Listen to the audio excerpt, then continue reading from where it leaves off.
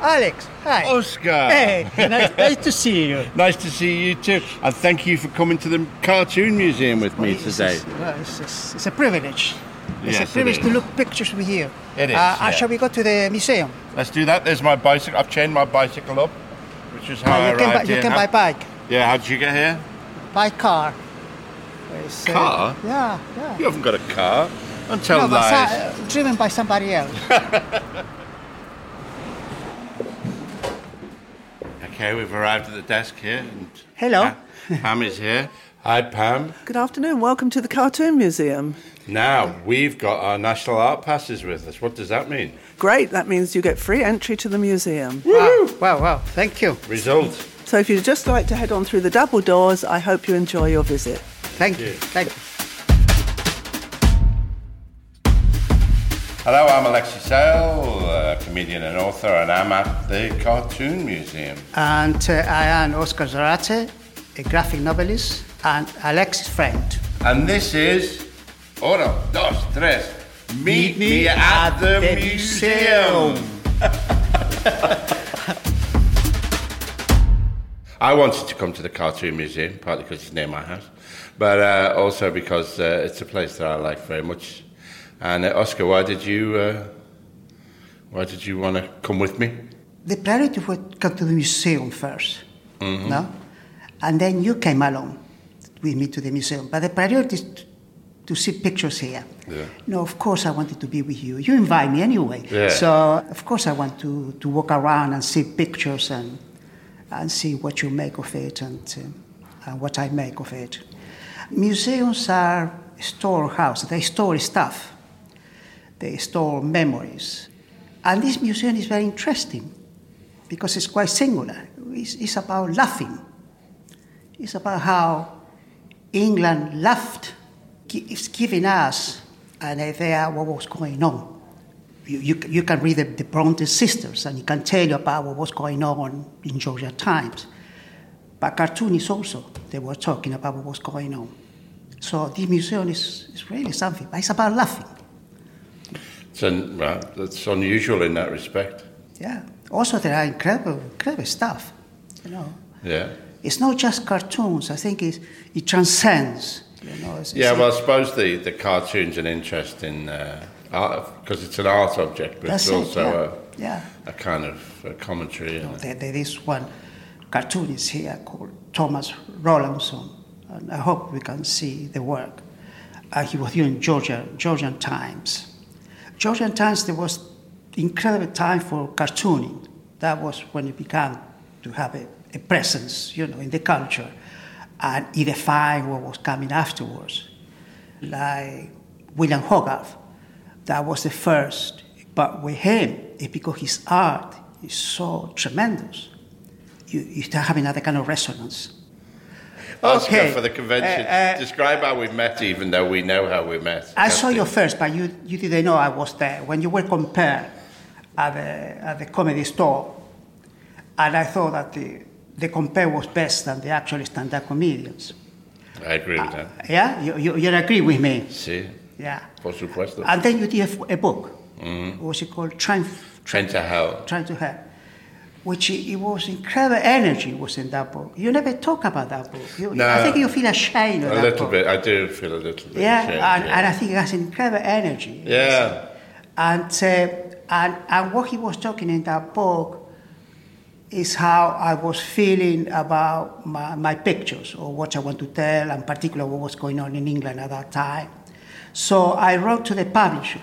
I was proposing, can we meet? And I had this idea for a book, That was about almost 40 years ago. But that was I always remember you. I thought you remembered things differently, but it was just after the war in the Malvinas/Falkland Islands. And you said you're Argentinian, but at the moment you said I am that mysterious thing, a South American. Really? Yeah. And it works. It works. I am a South America. Okay. Well, I thought that because you collect eccentric people, so I thought that an Argy was missing in your collection. Absolutely, you know? Yeah, you're right. The book we produced together was called Geoffrey the Tube Train and the Fat Comedian. I actually found it quite difficult to write, really, because you have to remove in a way, don't you, from comic strip books. You know, you have to really pare down the dialogue and the action and stuff. But I think it's an amazing book. It's very much a kind of chronicle of where I was at that point as well, I think. And we got sued for libel for it as well. And then I remember certain reviews, and it connected also to the Cartoon Museum, that one of the reviews said, this book is the William Hogarth of our times. Do you remember that review? No, but it sounds good. Yeah? And I thought, well, why not? You know. I suffered a bit from that. Then, if you were a comedian, you were supposed to stay in your box and not do other things, really. Yeah. And I think I suffered a bit from that, both with music, really, because the music that I did was actually quite, artistically interesting, and in that book as well. But you weren't really allowed then. You were supposed to just be this kind of entertainment figure, and I think I struggled with that. Sometimes I feel that it peaked too early, that book. Yeah. Because that's what people told me. Yeah, I think that's true in a way, yeah. You know. So I like the idea because it was a visionary book. Yeah. Yeah. It's very dynamic style, yours. There's a lot of movement in your drawing, I think. It's not like hyper-realistic, is it? There's a certain cartoonish quality. I mean, not... The amount of work that goes into each frame is... For the last 6+ years, I've been working on this book about this English watercolorist called Thomas Curtin. Thomas Curtin, the forgotten artist. William Turner was very indebted to this artist. Do you reproduce Curtin's work, though, in your thing? Well, there are 3-4 paintings, which is Curtin's painting. Yeah. And it's going to be double, the spread double, so we can appreciate the art. Well, should we go and look at some of this stuff? Let's see the real stuff, yeah.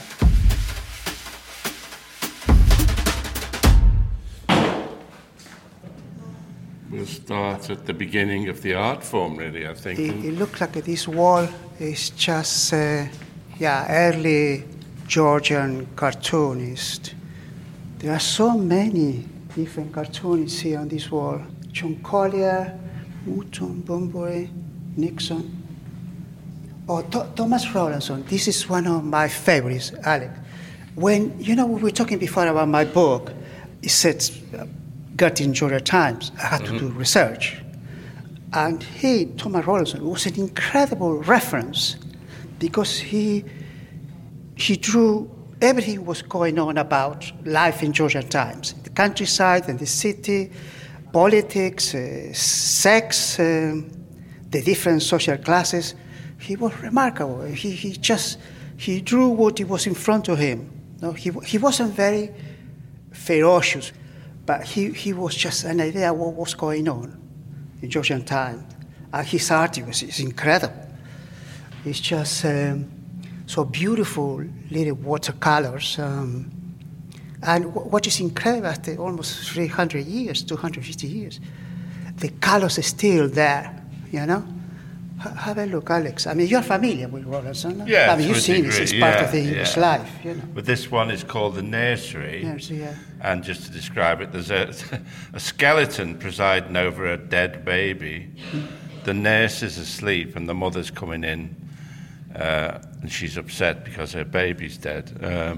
I don't know. There's obviously a moral here. Do you think it's that you shouldn't... Yeah, there's a caption here. Oh, right. I mean, you can read it better than me. A fashionable young mother has put her baby out to be nursed by a poor woman who is more interested in drinking than childcare. The mother arrives to find that death rocks the cradle. How many Hollywood films there are about this today? Yeah. It's incredible. So he's making a moral point as well about fashion. They were all. Yeah. They were all. Yeah. Also, Roland, in his private life, he was a libertine. You know, he liked drinking and, you know, women.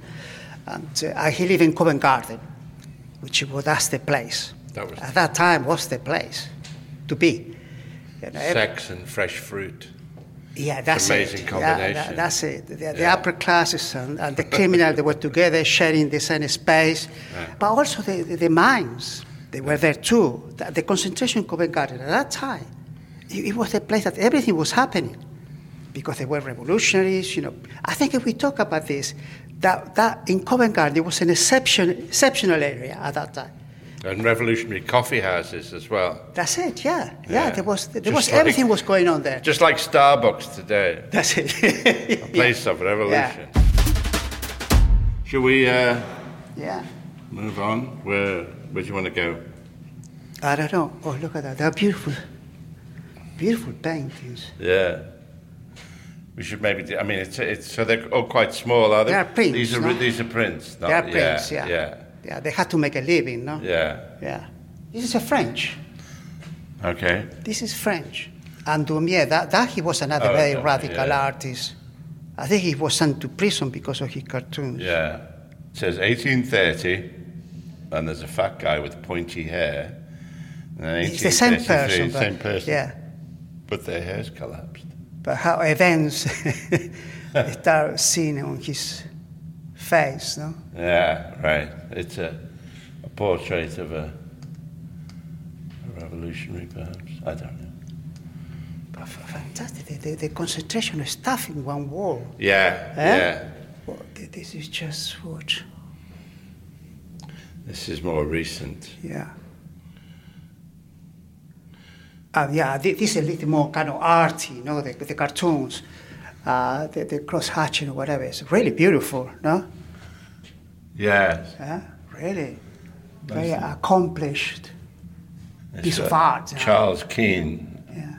This was published in Punch. It's called Hansom Cab, but it's a kind of city portrait, isn't it? It's got no satiric intent that I can see. And there's one here, there's a lot of this kind of stuff. Yeah. This is Sir Francis Carruthers Gould, and this is President Kruger and the British Lion, and this is during the Boer War, and the British Lion is being confounded by the elusive Boer leader, President Paul Kruger, who is depicted as Brer Rabbit, hiding in a bush. And so there's a lion looking all kind of confused. And there's a wily-looking rabbit. What is interesting here about the art or the artist, different with our world we were talking before. Yeah. At that time, all those cartoons didn't come out in newspapers because there were no newspaper. They were, single prints that people used to buy.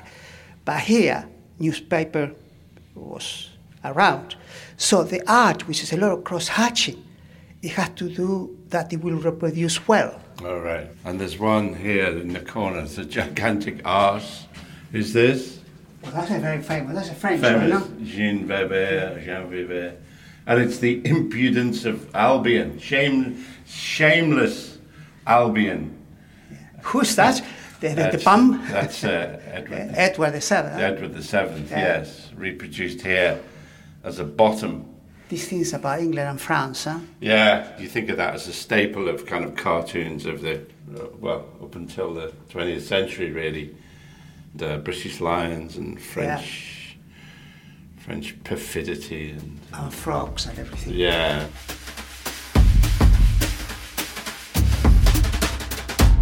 Now we've got the help of a curator here, so to help us with our. Well, mind you, Oscar knows a lot about this stuff, but Steve, you're curator here, is that right? My name's Steve, and I'm the learning officer at the Cartoon Museum, which basically means I tell children what to do. But I've also been here at the Cartoon Museum since 1995. You've been for a long time here. Yeah, that's why I look like this. Yeah, So, and I helped Steve Bell to put up all the pictures in this room.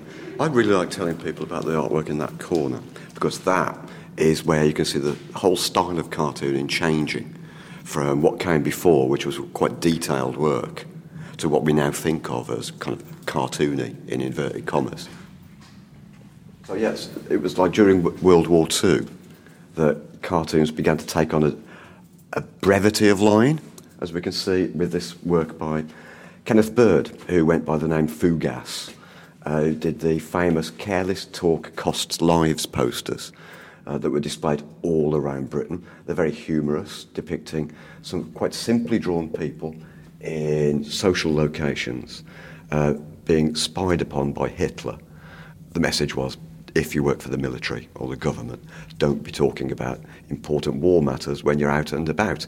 But if you compare the style of it to the style that was apparent immediately before that and concurrently, where the style of cartoons was much more detailed, like more conservative illustration. Kenneth Bird used a brevity of line, as I said, and other cartoonists began to copy that, and that kind of became what we now think of as a cartoony style. Clean lines, simple shapes, and that's what people nowadays expect. Fougas. Fougas. That was the real name? That was his nickname. Apparently, Nickname, no? Yeah. in World War I, Yeah. he'd almost lost a leg from a landmine that was known as a fougas. Yeah. And so he survived, and he took that as his pen interesting. name. Yeah. But they were incredibly effective, no? Because Yeah. it's so clear what he's saying. No? Yeah, it's like so clear. The clarity of Yeah. his artwork means that, Yeah. the message is immediately apparent, and it's very humorous. And amongst like the other cartoons surrounding it, you always see that they were drawn much, much bigger than they were printed. Yeah. But the other way around with this. He drew like just A4 size, and then these were blown up at the printers into like massive kind of 2-foot posters that would be put up all around Britain. They were stick on the walls? Yeah, Everywhere. Pubs, shops, Yeah. anywhere like that. My mum remembers them. Because I seen reproduction, they're big. Yeah. In this kind of poster shops. Yeah. Yeah, but he drew them quite small, and I think they're just absolutely delightful. Well, again, there's a use of humour as well, isn't there, which is a constant. The one of all the many Hitlers around the phone box is particularly amusing. The one in the middle. Yeah, that's a Hitler hiding behind a portrait, and then. It's funny you mentioned the phone box. When I'm showing school children this, they all say to me, "Steve, what's that man standing inside?" And I have to explain that that's what we had before mobile phones. David Lowe, famous cartoonist for the Evening Standard, I thought, and did a lot of his most notable work during the war. And this is a propaganda cartoon. Yeah, very patriotic, no? Yeah, all behind you, Winston. Yeah. All the politicians of the day rolling up their sleeves. Chamberlain's there, and That's a issue. It's a lot of empathy. This is the working class, but empathy with the working class, not doing that, Yeah, rolling up their sleeves. That's very clever. Fight Hitler, yes. Well, I mean, also what you can see in this section of the museum is taking the simplicity even further. We've got work there by Robert Sheriffs, which is purely silhouette. Those illustrations would have accompanying text, so we don't know exactly what they were illustrating, but Sheriffs was so brilliant with body language. We can see in the top one, there's a canoodling couple at a party and a bloke twisted with jealousy behind them. There's a lot of these cartoons seem to be about adultery, really. There seems to be a constant of these cartoons. Half the cartoons in here seem to be about adultery. The other half are about fiscal policy in the West Indies and then 18th century. Well, that's the thing. I mean, it was around this time, in the sort of early to mid-20th century, that the subject matter of cartoons began to change as well, from being just political satire to being more a kind of a satire on social mores and, things like marriage and, people's habits and personal foibles and things. And that really kind of maintained then, up to the present day, really. What we think of as, like, the typical gag in, say, Private Eye or something like that is often just like a funny kind of play on something that's current or that we all do. It isn't necessarily taking the mickey out of royalty or politicians, good though that is. I don't know if I've even seen it really, but it's a classic New Yorker cartoon. And there's a man in the vet, and the vet is saying, "Mr. Schrodinger, about your cat, it's good news and bad news." Which is an amazingly, complex philosophical. It's a funny gag. Yeah, but his whole philosophy is summed up in the cartoon. You don't need to read the rest. Yeah. I was wondering whether there's a kind of common denominator in personality with cartoonists, because I always say that, like puppeteers, for instance, are always deeply strange because they're all put their hands up an animal's arse, basically. But I don't know whether there's a kind of uniformity of character in cartoonists. I know Steve Bell, for instance, is about 9 foot tall. Yeah, well, mercifully, they're not all 9 feet tall. No. Do you think there's similar cartoonists? I mean, it's a strange profession to go into, isn't it? It's a strange art form. I think it's because it's people that have got something to say, and they use cartoons as a forum for saying that. I mean, years ago, maybe they'd have stood on a soapbox in Hyde Park Corner and rung a bell. Right. But they might have rung a Steve Bell. And kaboom. I'm here all week. I really am. It's something you want to say, but also you want to say on what you love to do, which is drawing. Well, that's when you're it. a cartoonist. No? I think it comes together. You want to express how you feel or think through drawing. Yeah, and that's how some people express themselves best. Yeah. You know, others might write a column for the Times, and others will do an absolutely spot-on cartoon or caricature, or indeed a comic or a graphic novel. Yeah. This is what is interesting all about here, no? That whatever is being said, it cannot be said in a different kind of language. It's being said in cartoon. That's how it works. There's tremendous precision, isn't there? There's always. That's one of the things about cartoons. They get right to the point. There can be no fat about them, really. You know? Well, that's it. It's it is the brevity of line and the succinct quality of the thought. Because it's so minimal. I mean, you know about being minimal. Yeah. You know, it's a line here. It might be about a fraction of a second of you doing stand-up comedy. You know? Yeah. Everything counts. No, everything counts. No, and that's what's attractive about them. Yeah. It's the precision. It's the essentials. No? Yeah.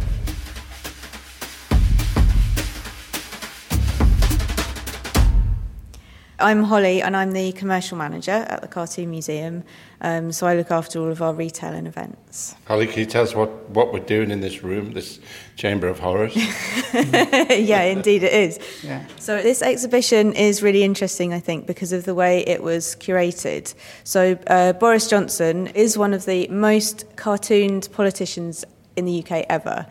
And this exhibition basically kind of tells the story of his reign, if that's the right word. And the way it was curated was there were some political cartoons were collected specifically for the exhibition. And then unusually what we also did was an open call out. So we were able to showcase kind of less heard voices, effectively. So it was an open call out, and cartoonists from all different backgrounds, ages, races, genders sent in work that they had created either about Boris Johnson or about the time that he was Prime Minister, so the pandemic, Brexit, all of that kind of stuff. It's difficult to see these pictures because it's so recent. Yeah. So the only thing I hope is just what you can take out of this is just nevermore. That's I mean, if that had that kind of function, this exhibition, that's it. Look what we're going through. We don't have to go again. Nevermore. And something that's really interesting, actually, talking about it being really recent, is I've heard visitors looking around it, and as they've come out of it, they've been saying, "I can't believe I'd forgotten about that already."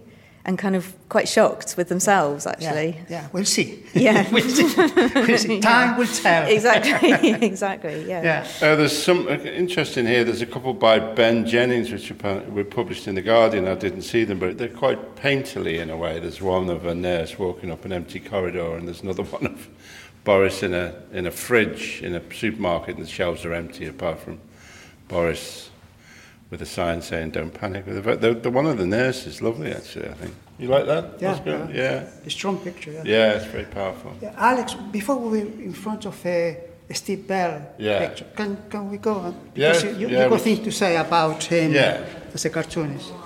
This one, visually, how he represents Boris Johnson. Yeah, it's it's arses as we.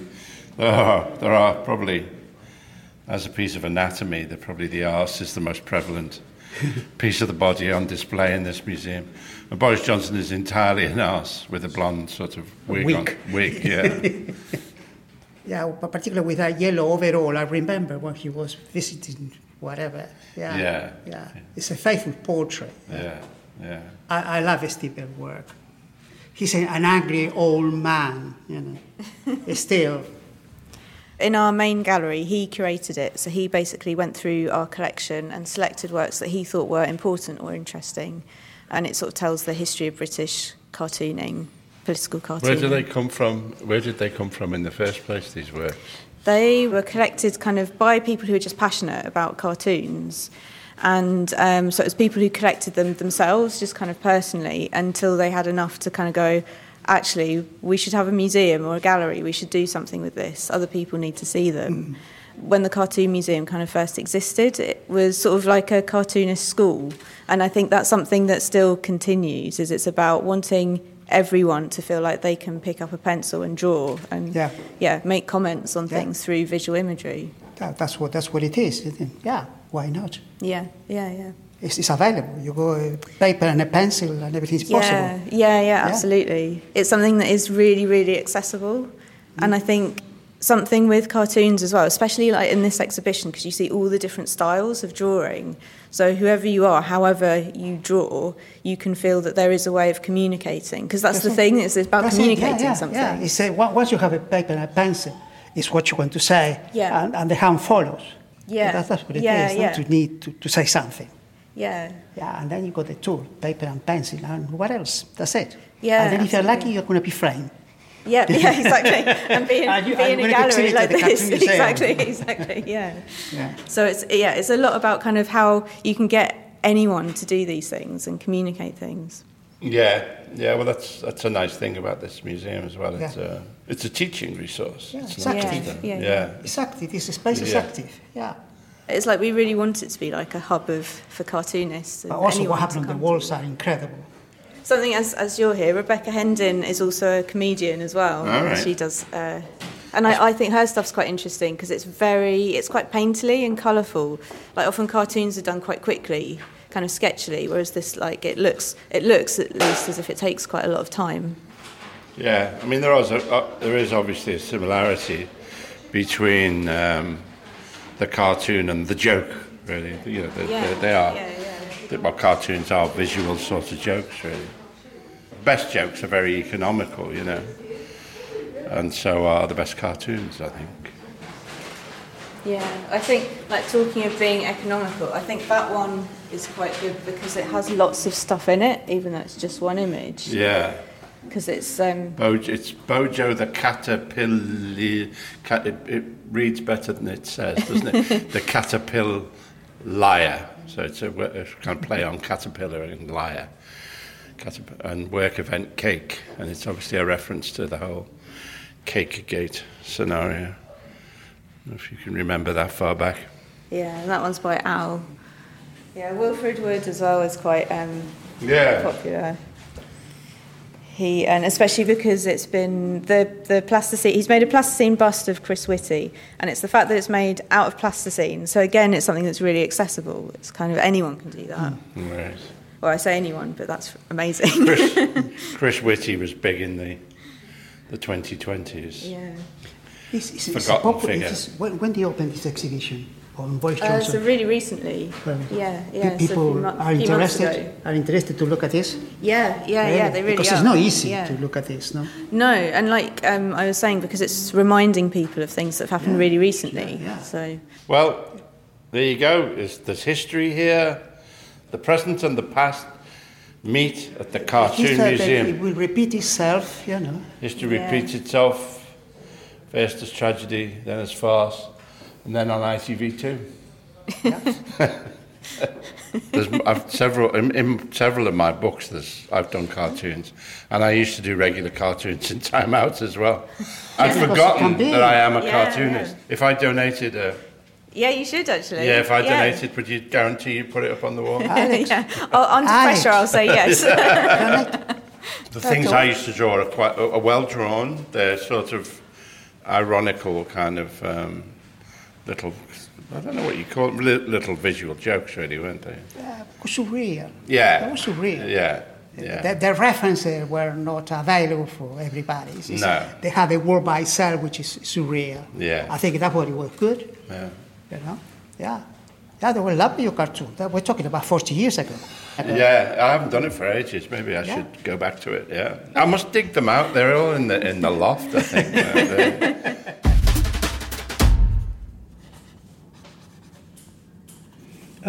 What I'm drawing is a kind of bemused expression. Sometimes looking at certain cartoons in this museum, you have certain kind of expressions, bemused. This is me looking at one of the pictures at the museum. So I love to see these drawings on paper because that's what I love. Very simple. That's what I love most. Drawings on paper. They don't move, they don't have a sound, but it tells you a lot of things. But this is how I think. How you feel about it? Because for me, it's a little bit, Alex, for me, this is a little bit more familiar. I don't do cartoons. I do graphic novels, comics, sequential narrative. But I like, as I've said before, I like drawings on paper. Yeah, I like the social history aspect of it. Really, seeing the ones from the 30s, particularly. There's so many images here particularly because it's comic. There's so many different images crammed in the same frame. Often it's a bit exhausting, really. In some ways, it's kind of overwhelming. It requires different visits. If you can afford to come back, it's a little bit kind of if congested. You have the National Art Pass, in fact. Oh, we can come. If you have we can come as many times as we want. My picture is just Alexei and Oscar at the museum, and I suppose it is like my cartoons. It's just Alexei and Oscar scene. It's just the tops of their heads. A lot of thinking. Yeah. Okay. At the museum, it's got a formal. I told you that he's a good cartoonist, huh? Yeah. And they have so much material here to come and look at it. It's. I don't know if I've spoilt my drawing by doing that extra bit. What do you think? I had a certain purity before, which. I look at a cartoon in a very kind of cartoonish. Yeah, it's Alex, a joke. You are so talented. I am, yeah. Thanks for listening to Meet Me at the Museum. With me, Alexei Sayle. And me, Oscar Zorace, at the Cartoon Museum. If you like this episode of the podcast, tell someone about it or leave us a review. And don't forget, you can show your love for museums with a National Art Pass. It gives you great benefits at hundreds of venues while raising money to support them.